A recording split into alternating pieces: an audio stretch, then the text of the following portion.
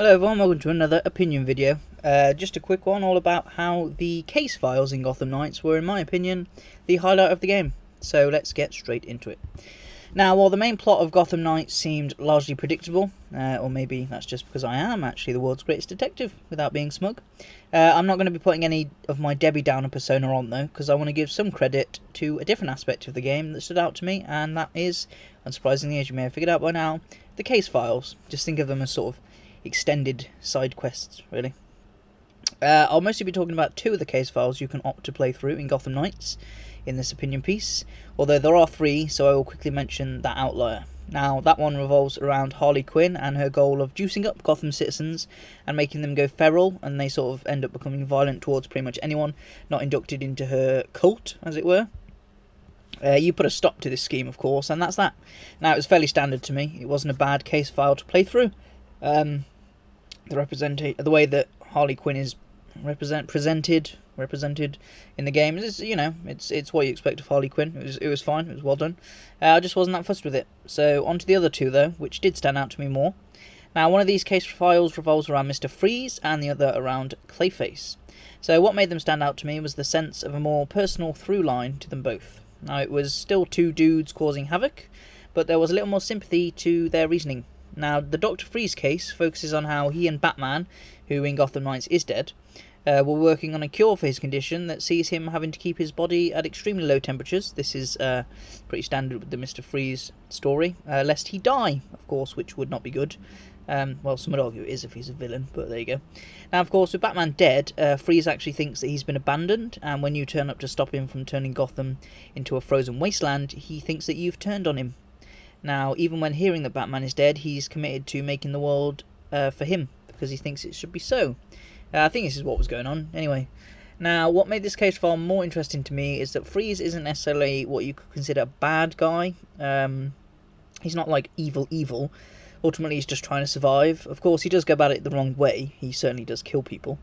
But from what I could tell, he wasn't trying to take over the world, or maybe I missed a bit of dialogue saying he is. He was just turning, from what I could tell, Gotham City into a frozen wasteland, so that he can live there, and I suppose if you can't, then off you go. Now, the boss fight itself may have been a bit silly. You sort of fight him in a giant spider mech, which is a bit it was a bit of a bullet sponge fight.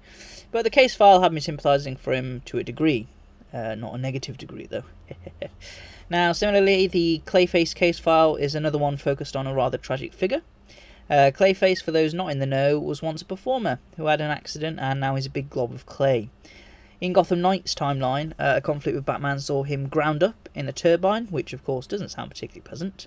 Now, despite Batman trying to save him and work on a cure prior to this, Clayface does grow pretty bitter, and when he returns to Gotham, he believes only a few days has passed. So again, he thinks Batman's abandoned him. In reality, first of all, it's been a year, and second of all, Batman is dead, so he can't really help him. But nevertheless, Clayface feels abandoned, grows more unstable and violent, and cue you coming in to stop him. But instead of freezing the city, Clayface decides that flooding it will be his MO, and so he goes about trying to do just that.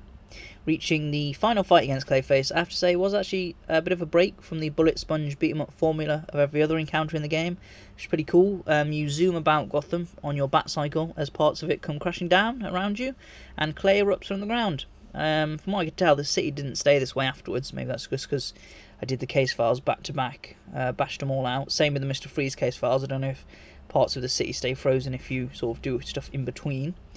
But the chase scene, yeah, that was pretty rad.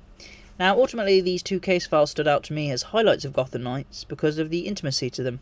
When I come to think of it, this isn't an Arkham game. I'm not going to keep saying that. But in the Arkham games, Mr. Freeze and the Clayface stories are also pretty well done. So clearly they have interesting stories to tell. Maybe we can get them on the big screen one day, of course, Arnie notwithstanding. Now, the Harley Quinn case file, again, I say was decent, but these two got a little more into the psyche of the villains, and I like that. Now, Gotham Knights does have a muddled focus on the aftermath of Batman's death in relation to other characters, but in these two case files I thought it was well explored, and like I say, villains they may be, but they're not necessarily just evil, and I find that a bit more interesting. Apart from Mike Miles, who just is the embodiment of evil, and should stay that way, and that's why I also enjoy his films, because there's no rhyme or reason.